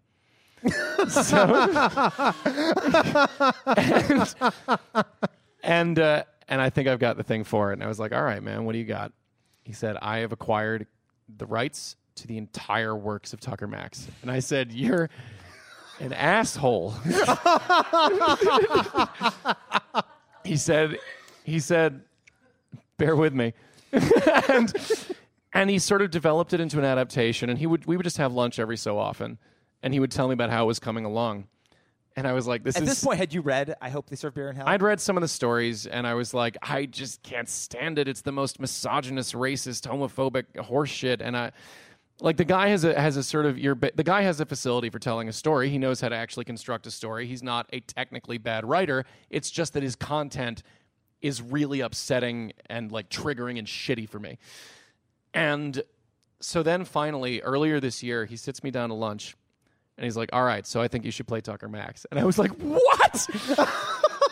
And he's familiar with my Twitter feed, where I routinely rampage against Tucker Max against the Tucker Max of the world. I'm like, I frequently scream about conservatism, white privilege, misogyny, anyway. He knows my opinions. And I was like, "Are you out of your fucking mind?" He's like, "But let me put it to you this way. You don't have to play Tucker Max. You can play whatever suggests itself from the text. Like, you're going to build this character from the ground up. And it's going to be a very sort of, it's not going to be a postmodern take on it. But I think that the transfiguring power of theater," those are the words he used, will do something interesting and transformative to this piece. And by the time we were in rehearsal, I realized he was right. Because inherently, when you're reading Tucker Max, I've said inherently probably 10 times. Yay, Yingling. And when you're reading Tucker Max, what you get from it is it's aggressively subjective. It's all from him. He's kind of, even when he's acting like an idiot, he's like, I'm awesome at acting like an idiot. And he's like divided the world into hot chicks, fat chicks, ugly chicks, fags, fucking people based on racial stereotypes, you name it, trannies. And the thing is, once you put it on stage and you have a person actually doing this stuff, he looks like an idiot. He looks like a huge moron and an asshole. And all these other people who were previously just signifiers, they have faces now. Once you see that person on stage, you have immediately a kind of empathy for them. And that changes everything. Huh. And it changes the placement of all the laughs in the piece. Because in the book, the joke is on everyone else. Right. He's always cast himself as this hero. Like this, he's the Candide of his own. He's just walking through his life and casting judgment and just spewing like a hate at sociopath. everybody. Like a total like sociopath. A sociopath. Exactly. And on stage, the joke is on Tucker Max. The supporting cast has more of a voice. And the director said this play has 3 characters. Tucker Max, the audience, and the rest of the world. And we had 12 actors in the ensemble, and they played the rest of the world. And it changed everything. And we had a lot. The audience, by the way, was about 60-40 women, maybe 65-35 women. Women who wanted to fuck Tucker Max or reform Tucker Max, make a better man of him, or be in a Tucker Max story. And there's a Venn diagram with a whole bunch of that involved. And there were dude bros there. And by the time Tucker finds out that a stripper that he fucked in the ass may have been a transsexual, the joke is not, ew, tranny butt. The joke is... Which is exactly how that joke would have played in his book. Yes. But on stage, it's like you've just watched this guy's mind get exploded because the tranny stripper comes on stage and takes a moment of the audience didn't know if the stripper was transsexual or not, if it was a cisgendered woman, born female, or someone who had undergone transition, or was simply dressed up. And a lot of people couldn't tell. And it made the men in the audience so uncomfortable. Well, the men being the dude bro Tucker Max fans, who yes. they're expecting that it was going to be a, fat chicks are awesome crowd. Absolutely. And the show wound up being, I think, artistically. That's so satisfying because the only people imagine the people I would find more deplorable than Tucker Max are his legion of dude bro sycophants. And the idea that they're coming to this show and kind of. And possibly getting a boner looking at someone being like, I don't know if you're a girl or not. I think that's actually, that to me is really, that's public service. And that's valuable. But here was the ultimate thing, because I met Tucker a couple times. Oh, God, that's what I was going to ask you next. Yeah. No, I met Tucker, and I hung out with him a little. Did you tell him I said hi? Yeah, no. Obviously not. He came and saw me host a show down in Dumbo, the Floating Cabaret. And, I think it was just to assuage any doubts that he had that the person who was playing him might not have stage presence or charisma. And he was very, very happy with what he saw. And we all went out to a diner afterwards, myself. And here's the group of us that went out to dinner at this diner at 2 a.m. It was me, Christopher Carter Sanderson, Tucker Max, my wife, Rosebud, who is a gender-fluid burlesque genius and who terrifies the shit out of him. Go Harder, the boylesquer. Yeah. We also had Athena Reich, who's a militantly lesbian actress, and her super butch girlfriend, and Tucker's possibly 19-year-old college while he's in town person, and so he sits, and so we're walking to the fucking diner. It's a little bit cold out. He's given his coat to this young lady who's out with him that night, and he's like, Jesus Christ, can we take a cab? I'm like, it's 10 minutes off. You're gonna be fine. To walk to the diner. And then he's like, this is why it's good to be rich, so you can take a fucking car everywhere. And I was like, holy shit, do you want my jacket? You can take my Uniqlo because I got a thick suit on in case you need me to fucking call the wambulance. You're fine. You can make it to the... Because he bitched for 10 straight minutes Frederick Douglass didn't have to walk this long. That's a direct quote. That is not a direct quote. That's a direct quote. You wrote that into the story. That really... He said that? He said that. Holy and I was like, shit. holy shit. Dry your eyes, little Mindy. You're going to be at the fucking... you're gonna be at the diner soon enough. And so we got there, and he was like super, super annoyed at how cold and how long the walk was. And then I sat down with him, and we were all just shooting the shit. And I silenced the table by asking a very direct question. I said, so how much of what you write is satirical, and how much of it is just you being like an asshole? Just so I'm clear, this is the night you first met. Yes. After he came to see you MC a show to make sure he was okay with you playing him. Yes. Or something. And that this is and at this charming little little chat and chew later at the diner. Yeah. That you posed that question to him in front of a crowd of people that represent all of the people in America that he's terrified of. Yeah, totally. You're a hero, Abe. Yeah, thank you. I was a little drunk, but you know, and he'd been freaked out earlier because there was a joke about how someone in the audience wanted to fuck Rosebud. And I was like, sorry, she only likes black guys. And apparently that joke really upset Tucker Max. He was like, just really squirming in this. It's true, though. And so we're all set. And he says, yeah, none of it's satirical. This was all stuff that I did. And I was like, not a thing in there is meant to be like a commentary on crazy dude bro behavior. He's like, no, it was what I did. And we talked a little bit more, and I said, well, I mean, what do you think about, what are your thoughts on feminism? And he said, I consider myself a feminist. Wow. And I was like, do elucidate, Tucker Max, champion of a ladies' agency around the world.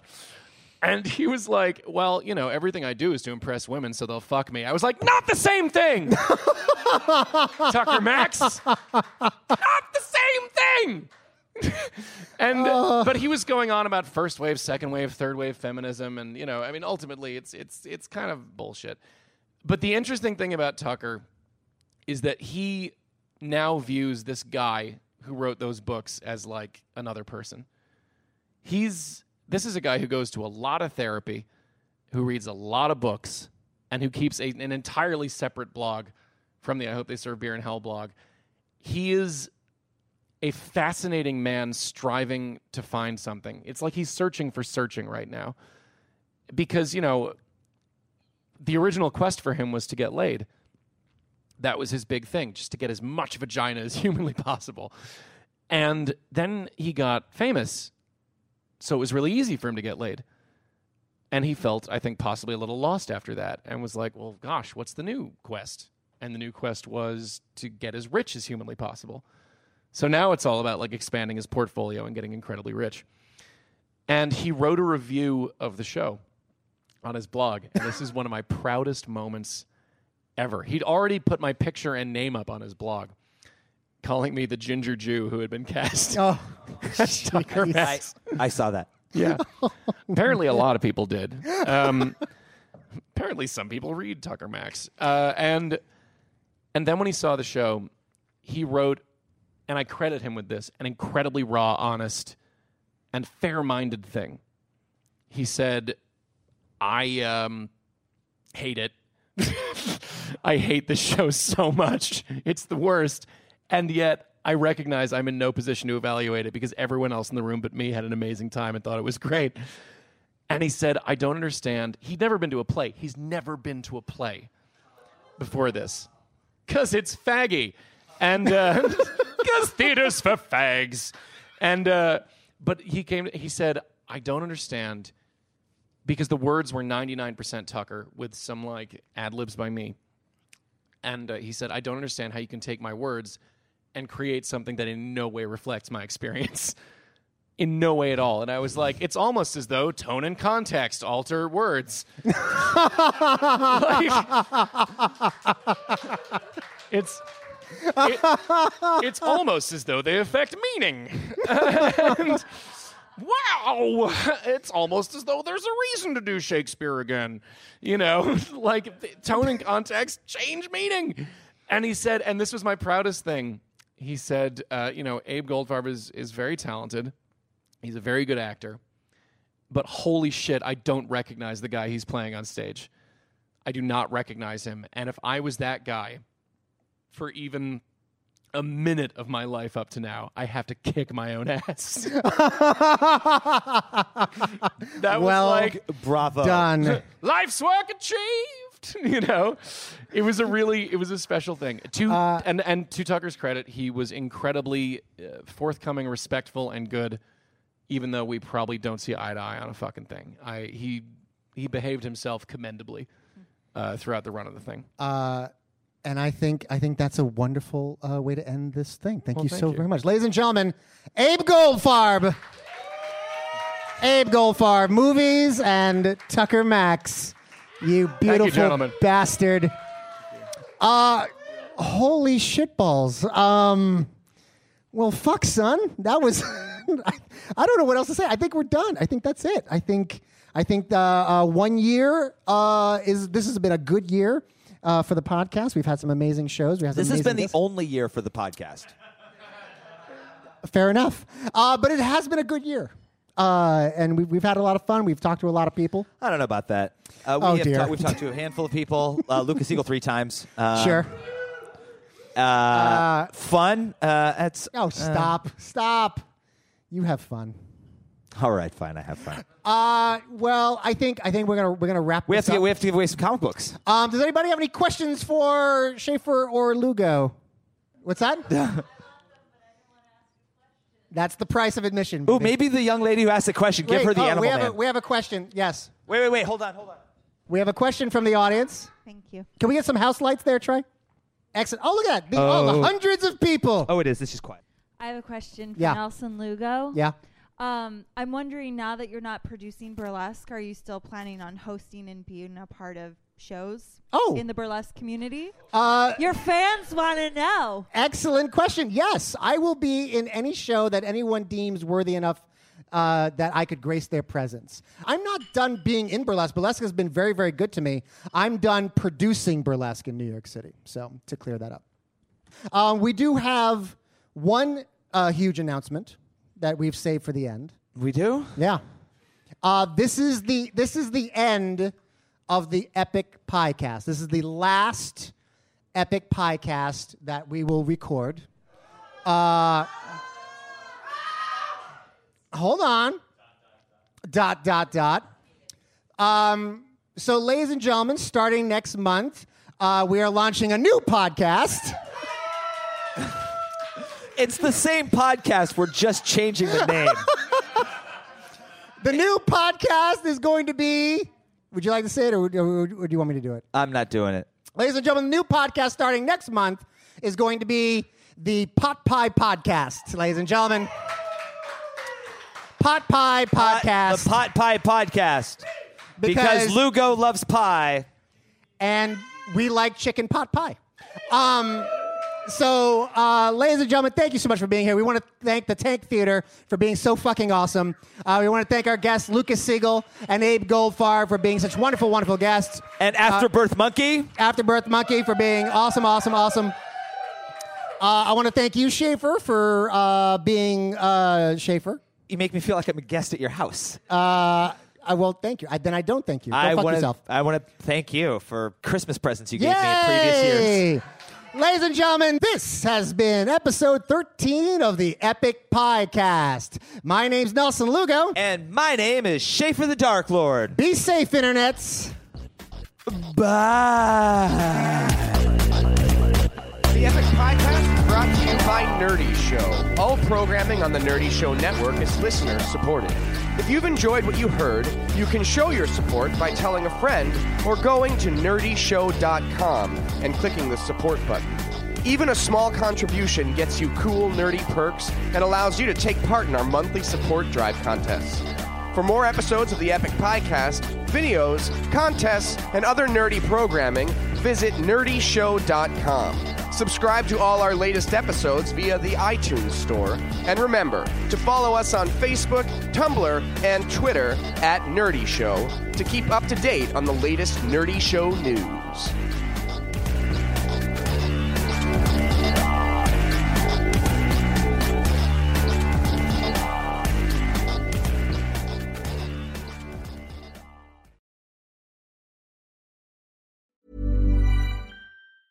Ever catch yourself eating the same flavorless dinner 3 days in a row? Dreaming of something better? Well, HelloFresh is your guilt-free dream come true, baby. It's me, Keke Palmer. Let's wake up those taste buds with hot, juicy pecan-crusted chicken or garlic butter shrimp scampi. Hello Fresh. Stop dreaming of all the delicious possibilities and dig in at HelloFresh.com. Let's get this dinner party started.